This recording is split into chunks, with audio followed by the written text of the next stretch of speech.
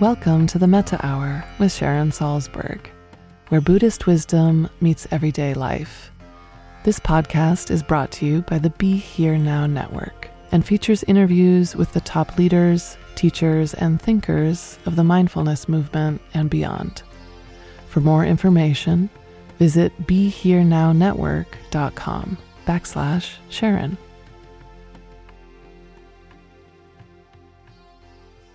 Hi, I'm Sharon Salzberg, and I'm speaking today with Vlada Bortnik. Vlada is co-founder and CEO of Marco Polo, the popular video communication app that so many have relied on this past year and a little bit more of COVID. Vlada is an immigrant from the former Soviet Union, and her path to Silicon Valley has been one of determination and steadfast passion for making the world a happier place.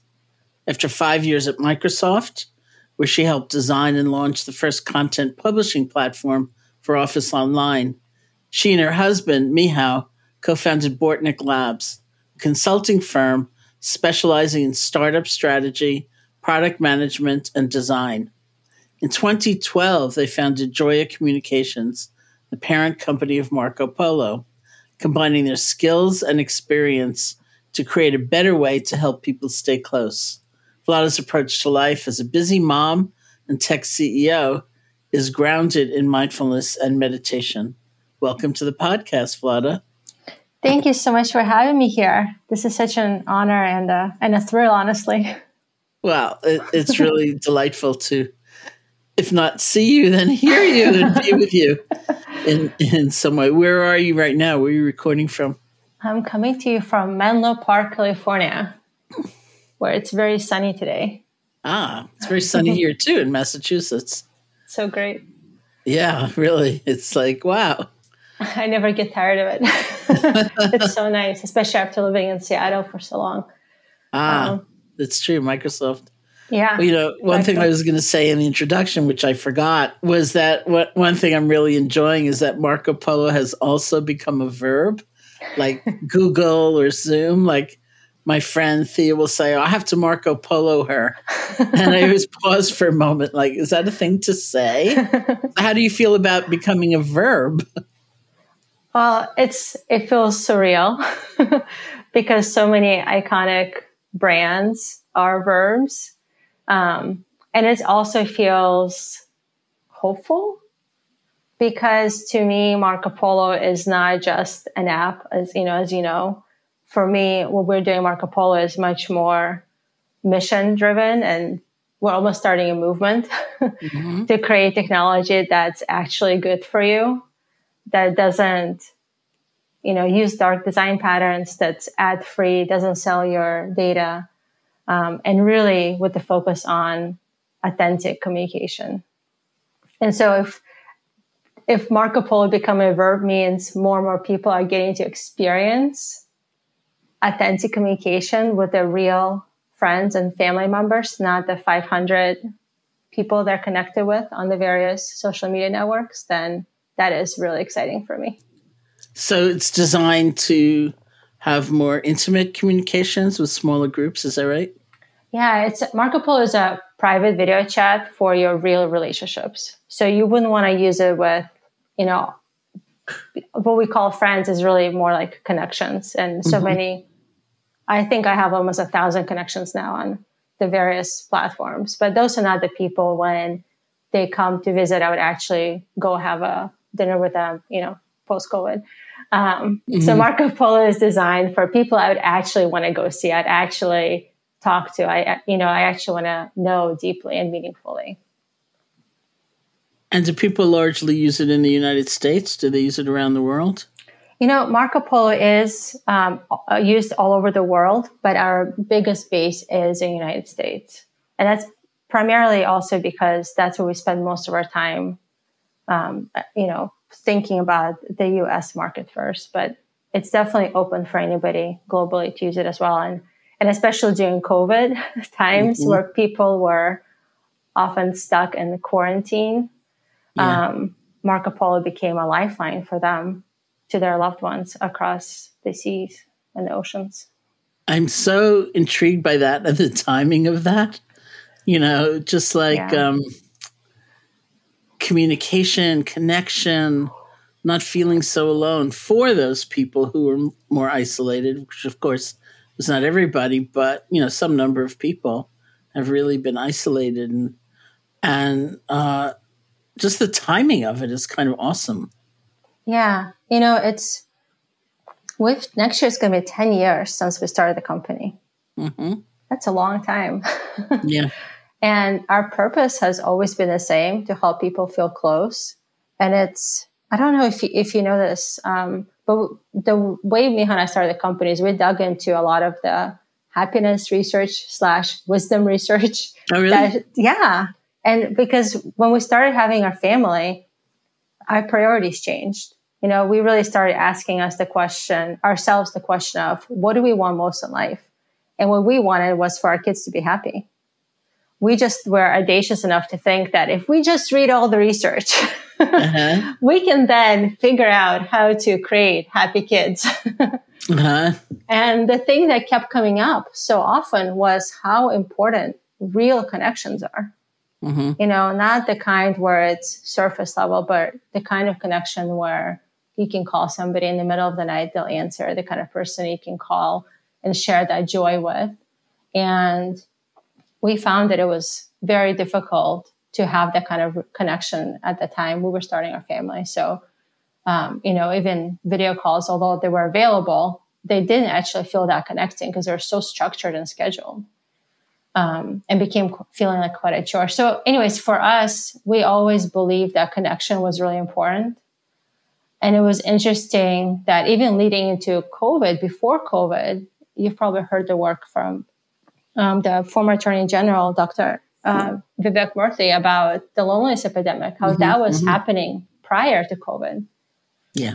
And then COVID just hit, and everybody it was like a mass awareness, like, oh my gosh, we got to hold on to what really matters. And what matters is our connection to one another, and how much I think we have been picking tools that optimize efficiency and quantity of connection over quality of connection.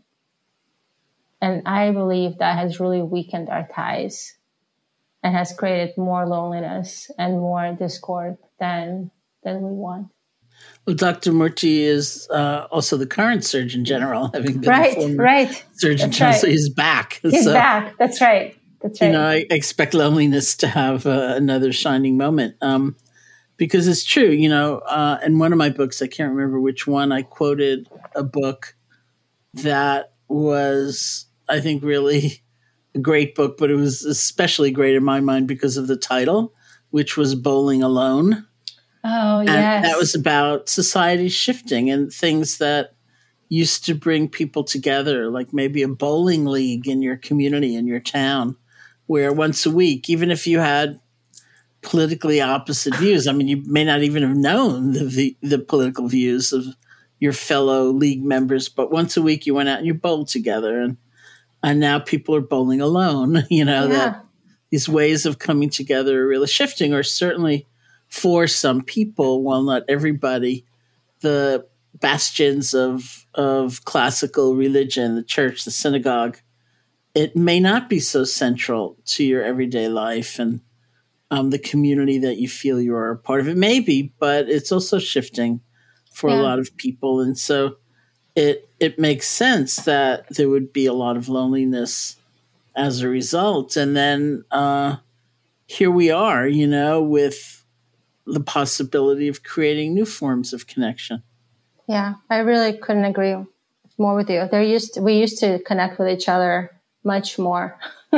People used to call each other and, like you said, go bowling together. And I think something also, this word, like, when somebody asks you, how are you? It's like a badge of honor to say, I'm so busy. Yeah. And so it's this drive to be as busy as you can be, I think, is what is causing the shift in how we've been communicating, which really moved from voice-based communication. We used to call each other or meet each other in person, like physical connection, to text-based communication through email, social, and text. That's really like I said, optimize the number of connections, efficiency of connection, but I really believe sacrifice the quality.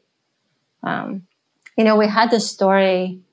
I don't know if Thea, I shared this with you, but I met this woman, and she was telling me how one of her best friends moved to Nashville to pursue her music career dream. And meanwhile, she got pregnant and had her kid. And, she's trying to stay in touch with his friend on social. And a year later, after the first year of days and haze of being a new parent, kind of lifted, she called her friend to see how she's doing. And her friend was like, "Where have you been?"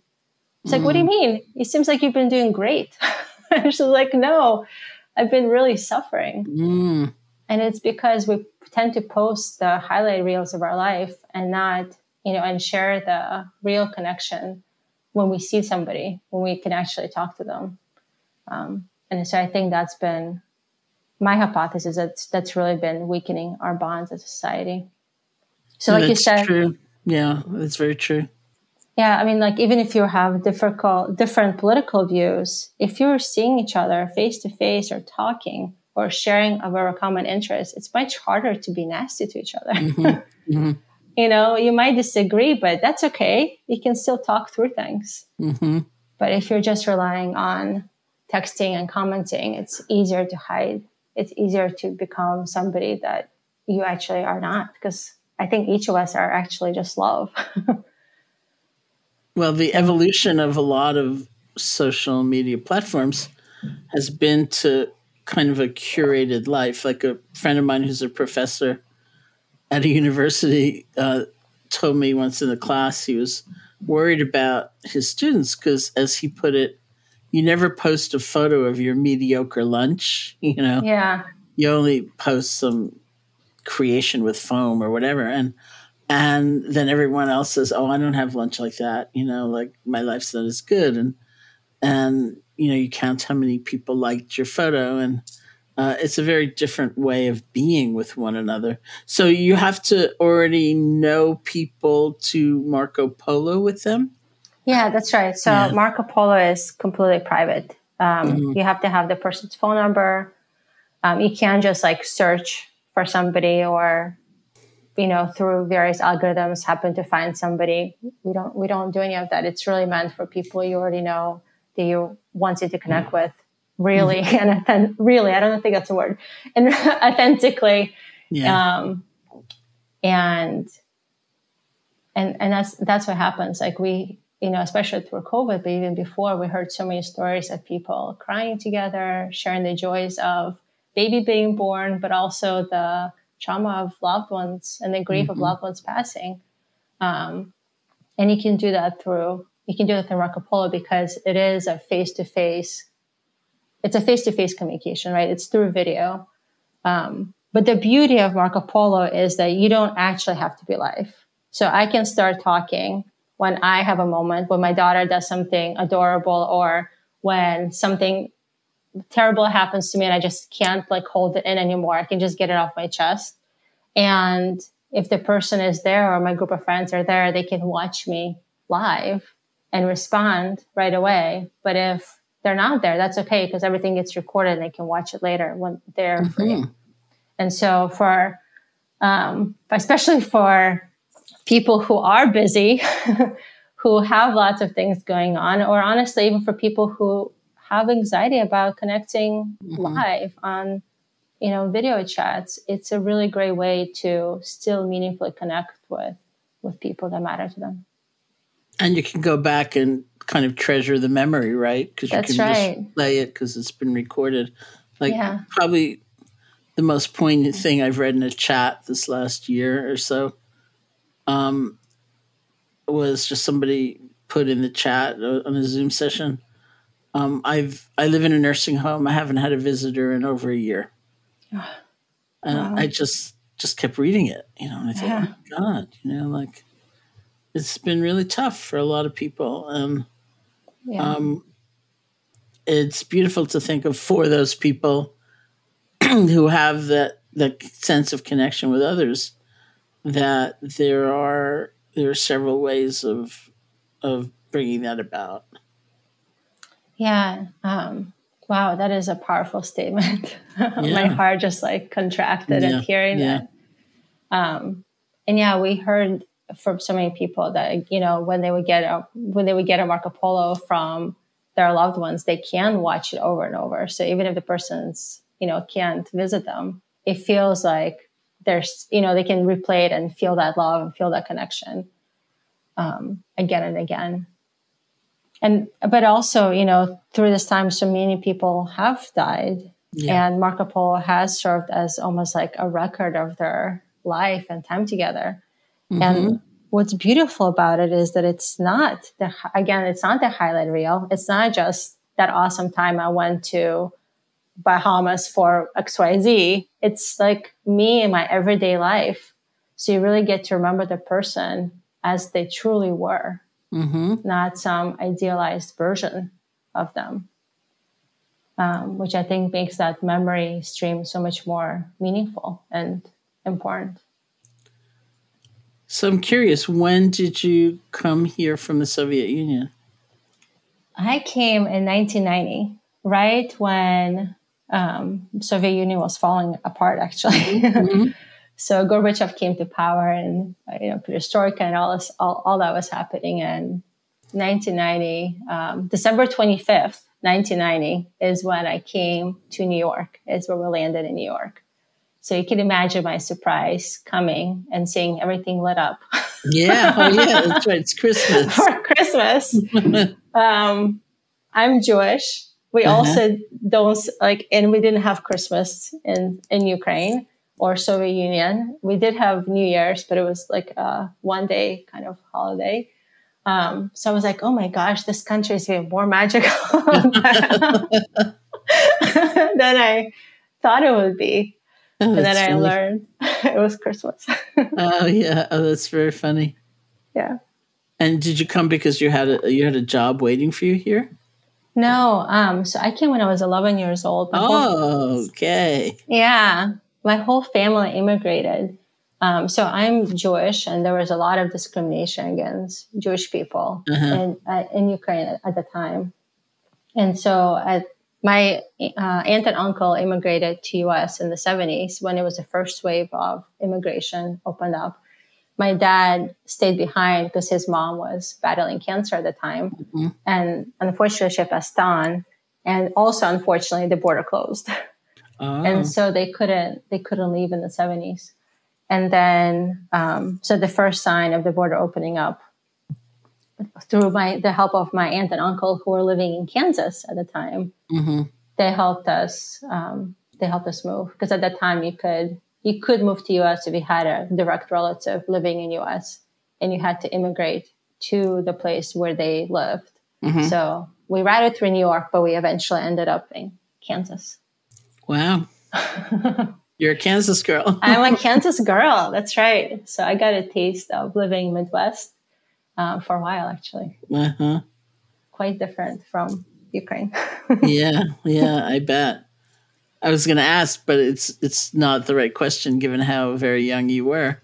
If you began your meditation practice in the Soviet Union, because I was trying to remember when Joseph and I started going there to teach, and it was still the Soviet Union, and we would go just to people's living rooms, with a translator, with an interpreter, and teach, and one of the trips that we had, we arrived on the eve of the coup attempt against Gorbachev, and oh my gosh! And so the retreat. At that point, we were actually going to teach a retreat, and the retreat got canceled, and we were just there, And I remember Joseph sent his entire chocolate supply down to the barricades, for the revolutionaries, and we ended up leaving, and yet went back, later years, and.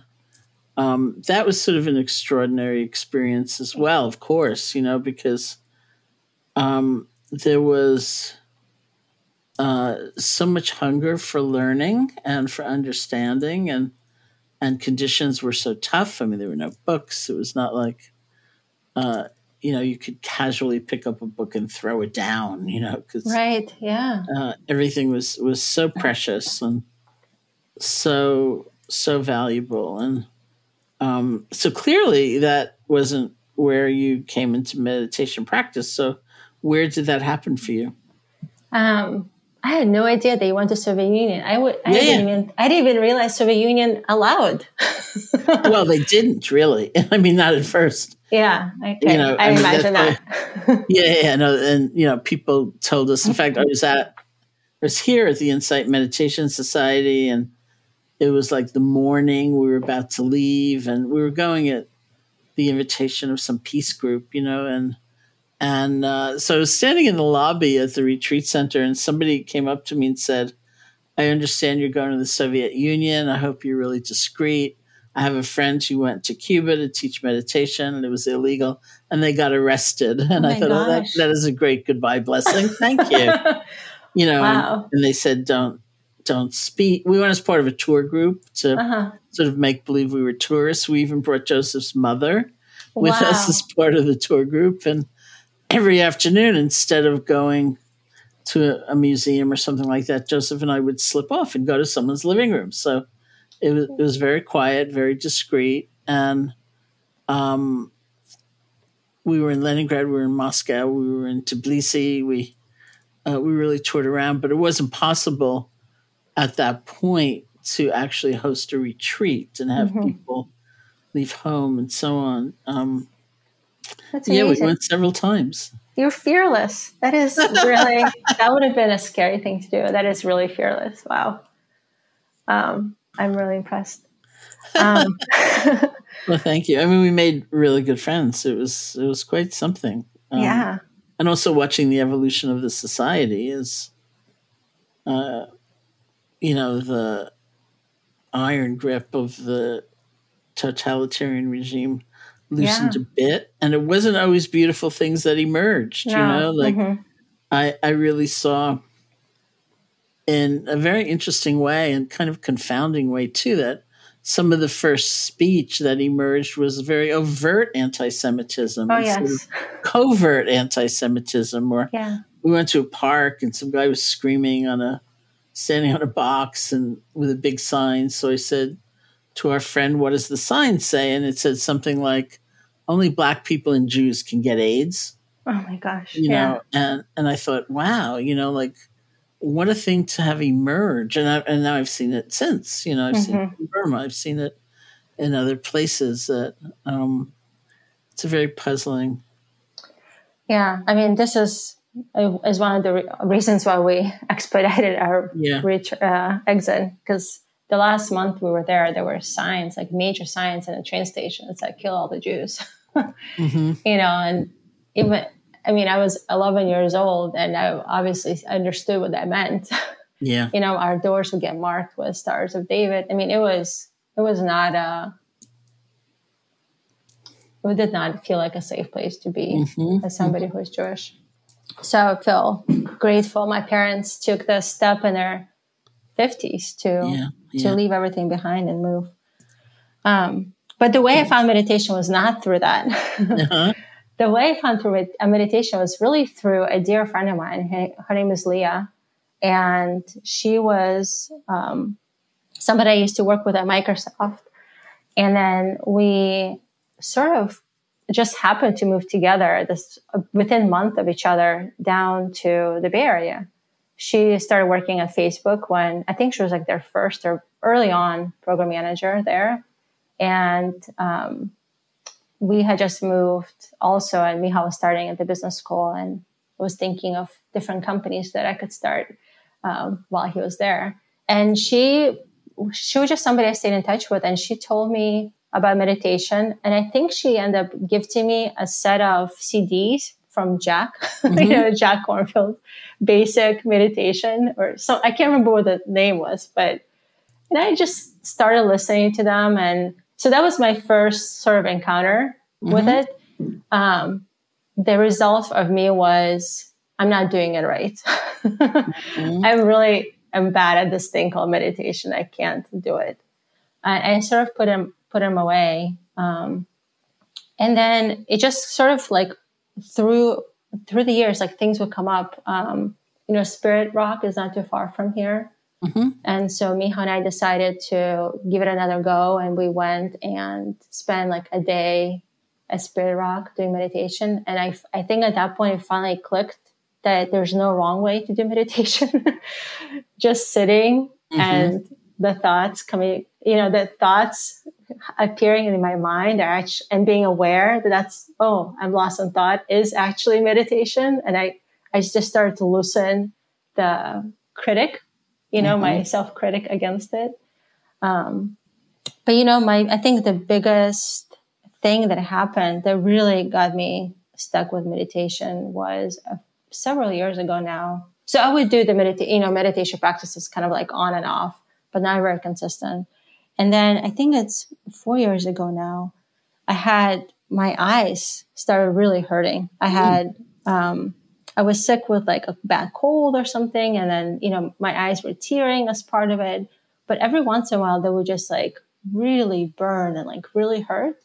And I kept thinking that's just part of having this cold. It was a bad cold. And then one morning I woke up and I just couldn't, I could not have the pain. There's nothing I could do. The pain was so awful. I couldn't keep my eyes open. Even when they were closed, it was burning. It was the worst pain I've experienced in my life. And I gave birth to 2 kids by that point, and it was just really bad. It turned out I had abrasions on both of my eyes, corneal abrasions on both of my eyes, and they were all over both of my eyes. Couldn't figure out why. But the point is I couldn't really work for a while until my eyes healed. And during this time, my husband took over my job. So he was at the time the CEO, and I was running product and design at the company. So he was doing both jobs. And I remember there was a moment where he was telling me what's going on in the company. And instead of me feeling so grateful for what he's doing, I felt such jealousy.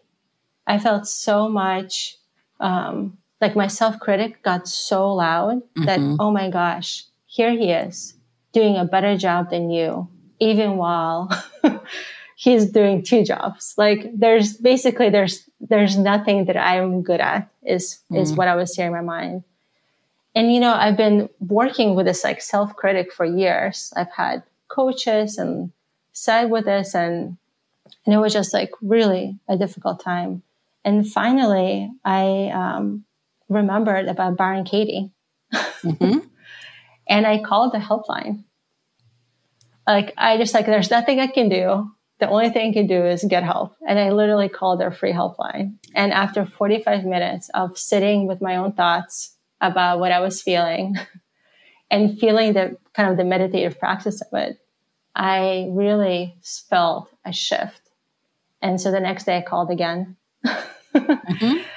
And again, it was a completely different person. And it was, again, the most amazing experience. And I could really feel a difference in my, not to sound too weird, but in my energy. I felt like I was shifting into being a different person. And so from there, I reached out to my friend Leah again, who I've stayed friends with all these years, and asked her if she knows somebody who coaches in this work.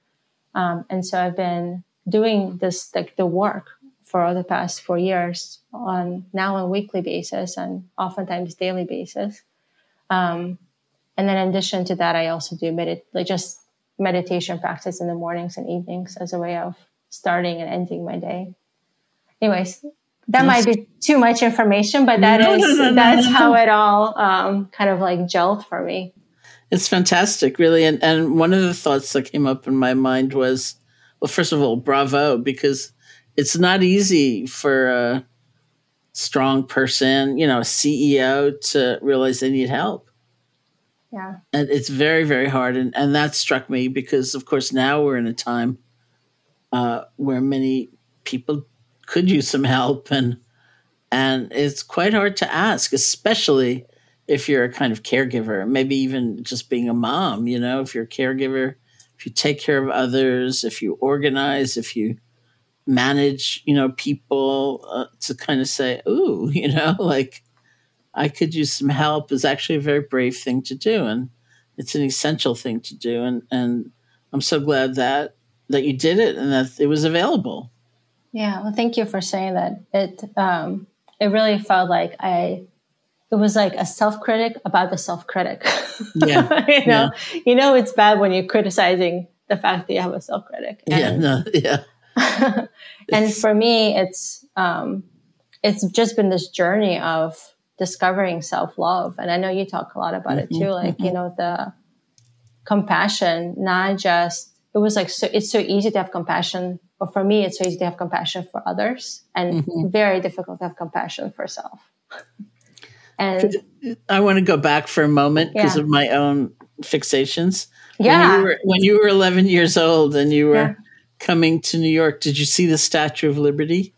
No. As you were entering? Didn't. Okay. Well, we might. No, I don't think we saw it. I don't remember seeing it through the plane because we came. They took us. We were missing some paperwork, so we had to stay at a kind of like a special hotel for people like us who messed up our paperwork. Oh yeah, okay. But it wasn't like down. You know, it wasn't in that part of New York, and we didn't have access. Like we couldn't really leave the property very much. There was like a certain allowance of like where we could go because we weren't like officially allowed into the country yet.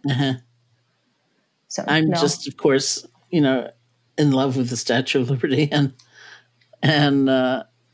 I was wondering what that would have been like. But you can still go see her. Yeah, we've been since and showed our kids and it's got a family. And I mean, honestly, I remember just crossing the border. I mean, there's Statue of Liberty, but it's also just like at the airport in Moscow, like crossing the border of like after the patrol and like now you're in the normal airport. Yeah. It was as if I was already in a different country. It was just night and day. And then coming to US, it has been an amazing experience. I really feel like I get to live the American dream in many ways, even as there's all the ways that I think we as society could do better. I feel incredibly fortunate to be here and very grateful that the country took us in. How old are your children right now? My oldest is 11. So it's the age that I came. Our youngest is 9.5.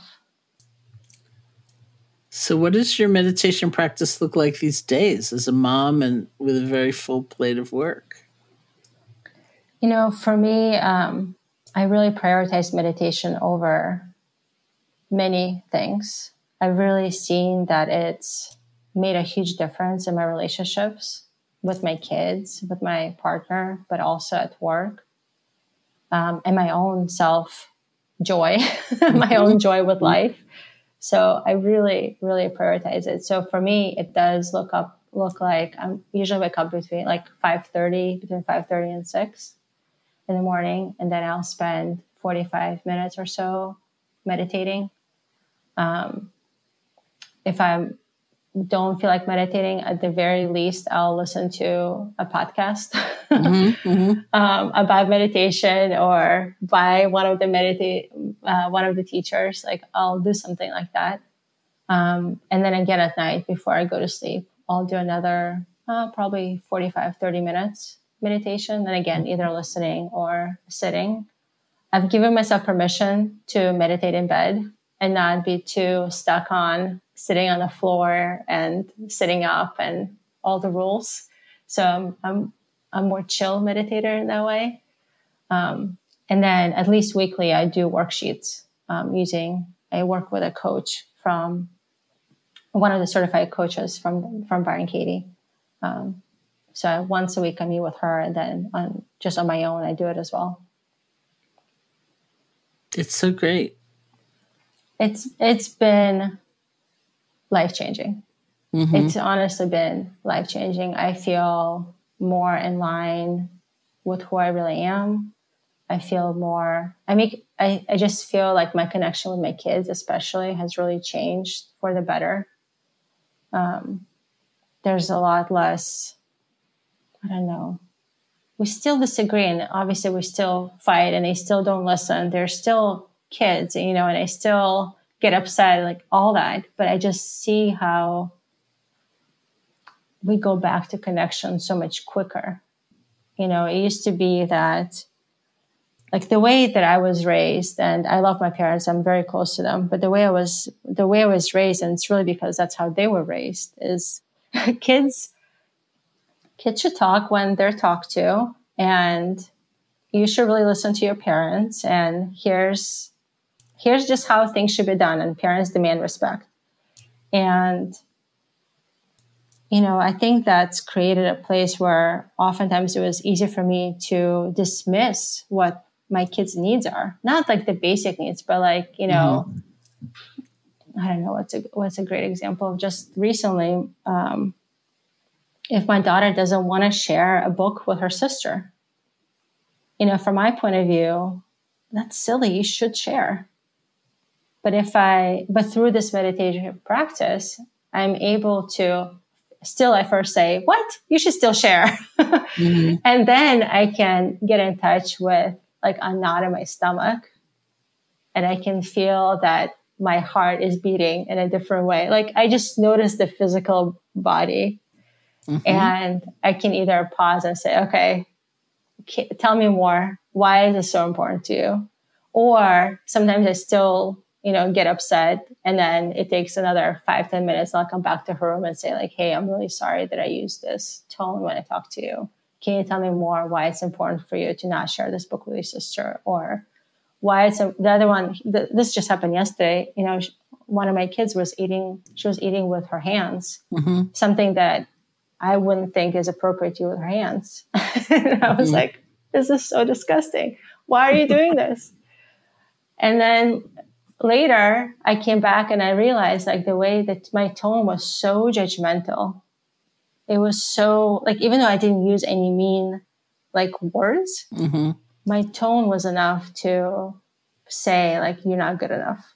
Like what you're doing is not good enough. And I don't want to have that kind of relationship with her. Mm-hmm. So I went back and I apologized and I said, okay, here's why I don't want you to be eating with your hands, especially after you just came back from the playground. I know you wash your hands, and chances are it was not an excellent job. And so like, and so we're creating this opportunity to have real dialogue with each other. And as a result, our relationship just continues to evolve and get better. And I really see both of them as my teachers. Mm-hmm. In ways that I wasn't seeing him like that before. Like I often was annoyed or impatient. And that's just not how I want to be with him. Mm-hmm. Yeah, well, that's wonderful. Thank you. It's all the meditation. It's all the meditation work, right? Like this is the beauty of once I find that love and kindness for myself, I'm finally seeing how I can be loving and I can be kind to others if I'm not that way towards myself. Mm-hmm. It's like finally clicking for me. Well, that's great. Yeah, otherwise I just become resentful. And it has nothing to do with them. It has to do with me not standing up for my needs and what I want. Mm-hmm. So when you were doing research on happiness,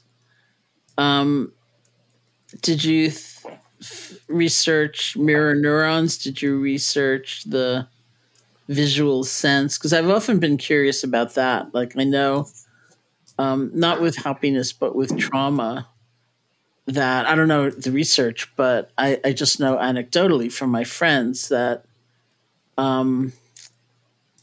the people who were in New York City, for example, on 9/11, and I have a friend who was on the Brooklyn Bridge. She had just walked across the bridge to bring her kids to school, drop them off in Brooklyn. And she was walking back across the bridge to Manhattan.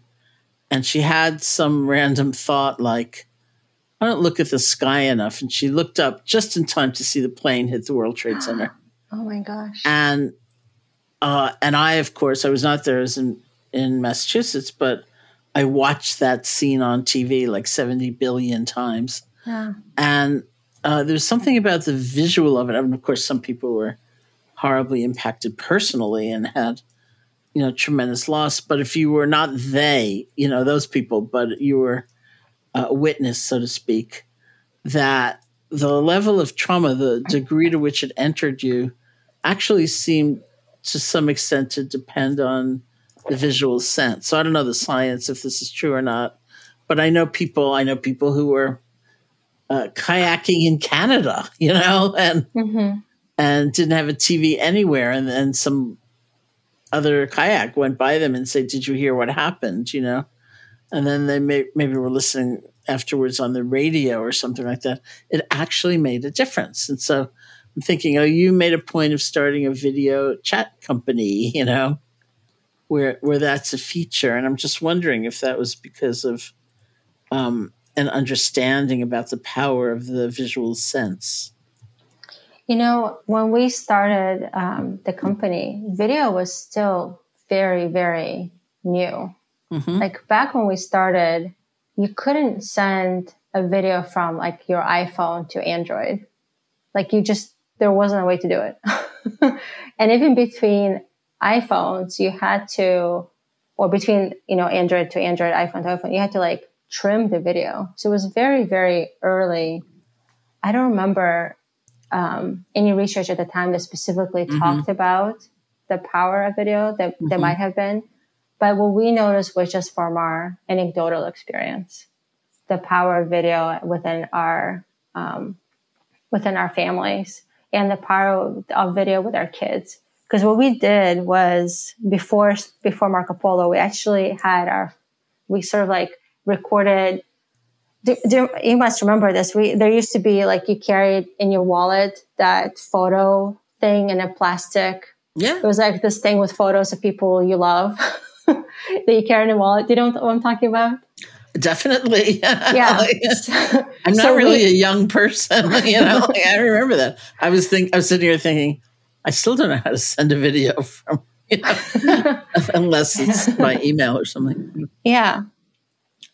So we tried to recreate it with our kids through video, where we had our family record little video snippets, and then we created like almost like a fake, like it was like a video book for our kids, so they could tap on a picture of a family member, and the family member would say, "Hi, good morning. How was your day?" And then pause, and our kids would respond.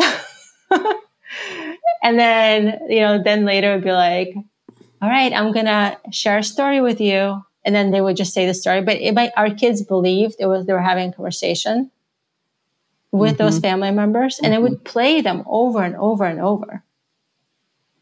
And still the impact was that they felt like they were having these conversations with our family members. Mm-hmm.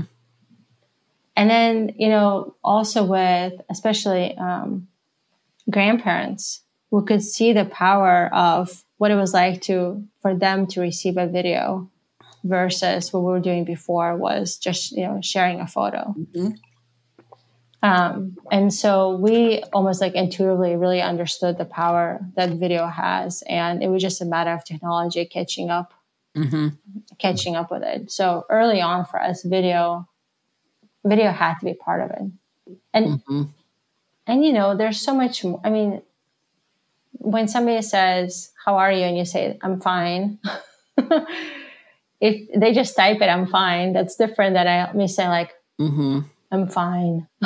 Even the sound of the voice, there's so much information. And, there is research in how communication is so much more than just the words they're using. It's the body language. It's also what's around you. And to us, that's all part of authentic communication. I was joking, like one of the ways my friends know that I'm really stressed out is if my room is in complete disarray. Because that's like the first thing to go is cleaning my stuff up. Like I just start making messes. And so if I'm Polo, they catch me with that, they'll say, "Is everything actually okay?" What's really going on? No, that's really funny because I sometimes have described myself as the nosiest person on Zoom. Because I'm always looking at people's backgrounds, and I was on recording something else with a good friend the other day, and he had this bookshelf behind him. So of course I was reading the books, and I rather casually pointed out, I don't see any of my books behind you. And he said, I swear I have them all. They're just around the corner. I said, well, you might move them over when you're talking to me, it's like the least you can do. So, but of course you're right. There's so much information, even when you hear somebody say, I'm fine, and you think it doesn't sound that good, and then you see they look kind of grumpy, and why did they say? In fact, there's like a wellness challenge going on right now with the New York Times, which I signed up for, and it's quite fun so far. And yesterday was the first day, and the question was, "How are you really?" And I was on the phone with somebody soon after that, and they said, "How are you?" And I said, "Oh, I'm fine." And then I said, "Well, maybe I shouldn't say that." It's a little generic. Maybe I have to dig a little deeper. Yeah, and I mean, and then especially if you're actually seeing them face to face, but we're so trained to just answer, "I'm fine." Yeah. And I think it's like another pointer to like the weakening of bonds. Because normally, like that wouldn't be an acceptable answer, right? Like I remember having conversations with people where generally I would tell them like things are not going well, but now I just and I think we're evolving and figuring out ways, and I'm really hopeful that we'll continue to look for ways that we can bring back strong ties and strong bonds and connection to the world. I love that challenge. What do you like, really? Really? Sign up for that. Yeah. It's great. Really? It was very funny. I had just finished reading the article, and then there was this call, and it was like, oh, all right. Perfect.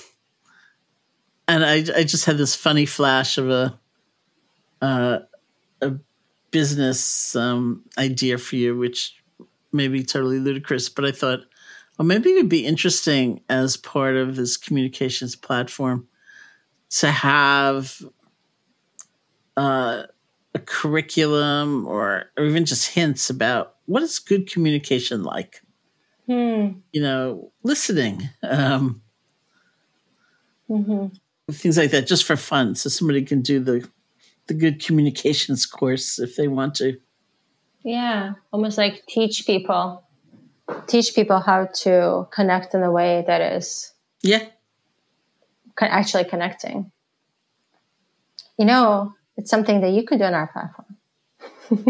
Okay. Totally putting you on a spot now. But we do have, I don't know if you know about this, but we do have Marco Polo channels, which just launched last year. Which tell me about it. Yeah, it's our new, it's our new product, I would say, but it's really more than that. Where, the mission is still the same, to help people feel close, but Marco Polo channels in particular is about helping leaders who are passionate about helping people do that while making money.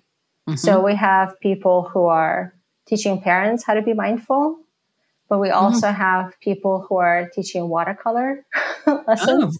Because to them, watercolor is not just watercolor. Anybody can take an online course, but this is a way for them to help their clients or their customers live their best life.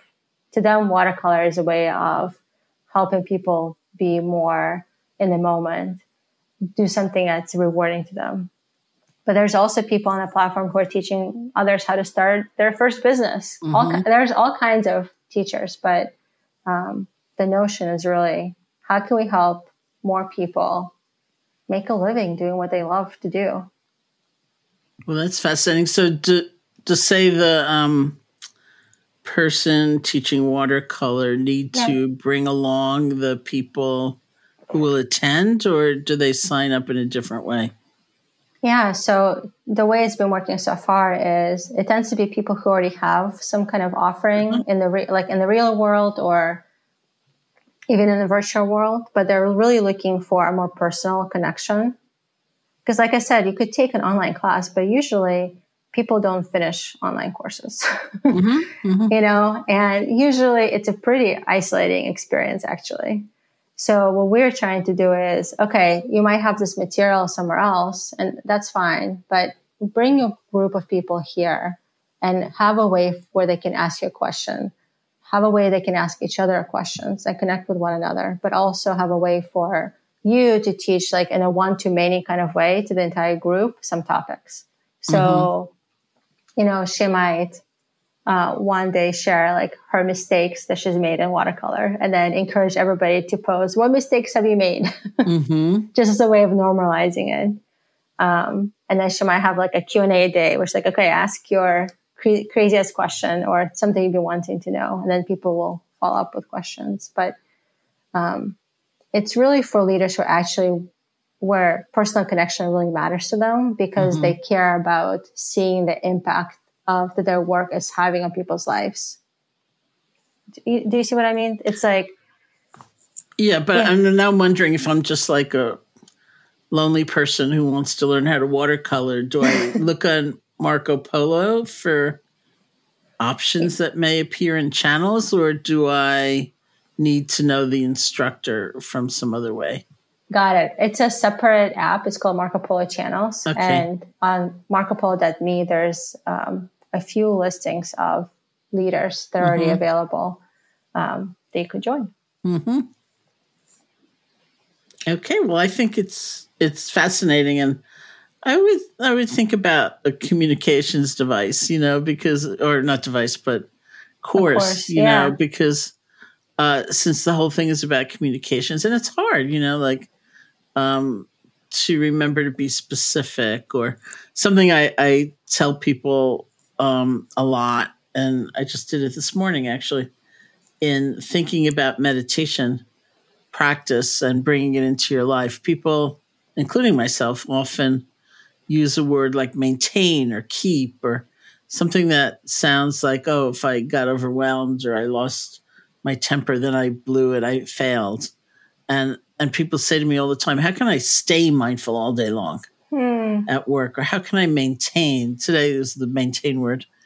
And I said, I don't really think that's realistic. I think more likely we lose it, but we learn how to return. We learn how to recover. That's the whole point. And so words themselves are kind of fascinating in terms of what they imply. And so it could be kind of fun, actually. So anyway. I love that idea. I really love it. I think we should do it. I think we should teach people how to communicate. That's a great idea. We'll be in touch, you and I. Yeah, I love it. I absolutely love it. And I'm going to look up, since really I do belong to Marco Polo, I'm going to look up channels. Sounds awesome. So when, you know, you've described the influence of meditation on your parenting, and how does that translate into leadership at the company? Yeah, honestly, it's hard to imagine how it doesn't. You know, there's so many ups and downs in the world of a startup, especially. And I mean, it's so easy for me to sort of get like, you know, on both sides, like really high, but then also really sad when something doesn't go how I think it should. And meditation has really helped me stay more even keel about both the ups and the downs. And then the other piece of it is, it's helped me realize that there's only so much I can really control. And it's not that much. You know, I was raised with this mindset of, if I do X, Y, Z, then I'll get, you know, the next thing. And then if I do that, then I can get to the next thing. And then if I and it's like a never ending wheel that, you know, becomes like a hamster wheel. They just keep running faster and hoping you get to the next level. But in the end, what that was creating for me was just a ton of anxiety, a ton of not feeling like I'm good enough, a ton of comparing myself to other people, and not enjoying the journey that's unfolding in front of me. So since this meditation practice, I've really been learning to accept, and at times maybe welcome, but I'm not quite there yet, that I don't have control. And things do unfold in in life as they do, and try to stay present as much as I can. As you say, like I can't be mindful all the time. It's just I try to return to being mindful as often as I can. And I mean, I think the other piece is I've really tried to incorporate some of this in our company's culture. And it's everything from, like, we start our company retreats with short meditation led by me, just a few minutes. But I find it's a great way to connect and like center and kind of like actually arrive to the retreat. We start most of our meetings, like small group meetings, with a check-in, like, what color are you? Just as a simple way of becoming aware of what's going on for yourself and revealing what you are arriving with. And then I don't know if you know about conscious leadership, like the 15 commandments of conscious leadership. No. It's a great book that incorporates a lot of actually mindfulness practices, but for a corporate world. So we are now incorporating that into our culture. So everything from, they have a concept of, are you above the line or below the line, as a way of, how are you feeling? It's a more business-like, I guess, way of talking about mindfulness. But they also teach about active listening. So to your point about, let's teach people how to communicate. Active listening is a really big piece of it. And also how to have candid conversations and revealing very vulnerably, which includes a lot of mindfulness, because you have to reveal how you're feeling, what stories you've made up, as a way of connecting to other people. So those are some ways that mindfulness, and of course, I mean, the biggest thing for me is actually this whole, I'm sure Thea has talked to you about this, like how important good for you technology mindset is for me.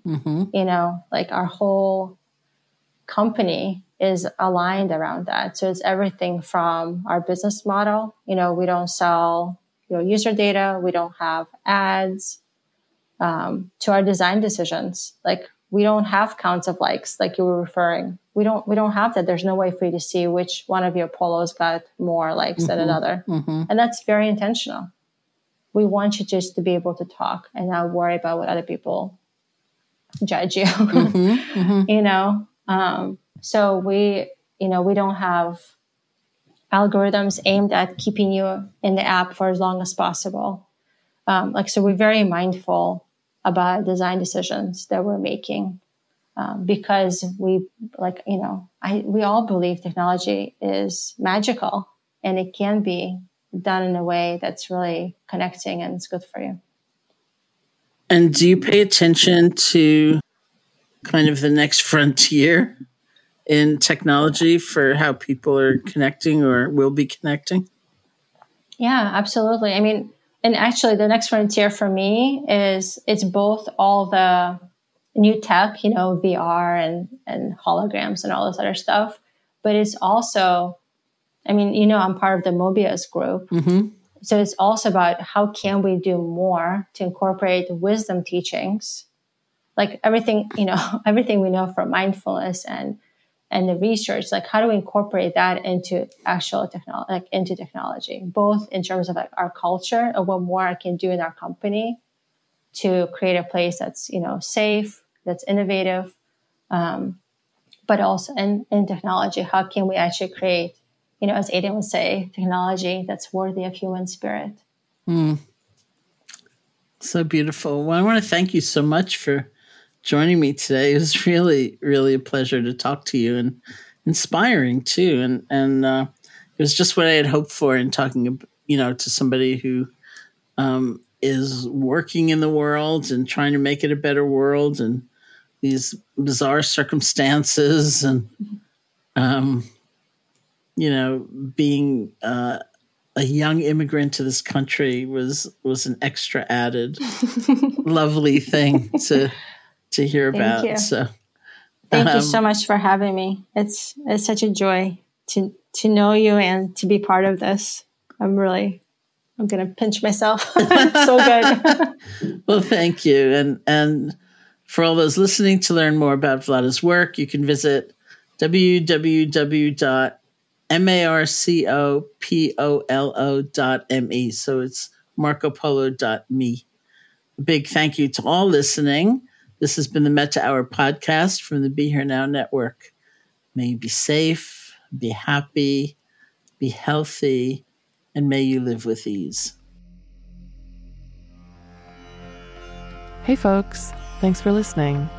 To learn more about Sharon and her ongoing teaching schedule, as well as online courses and a free guided meditation, check out her website at sharonsalzberg.com.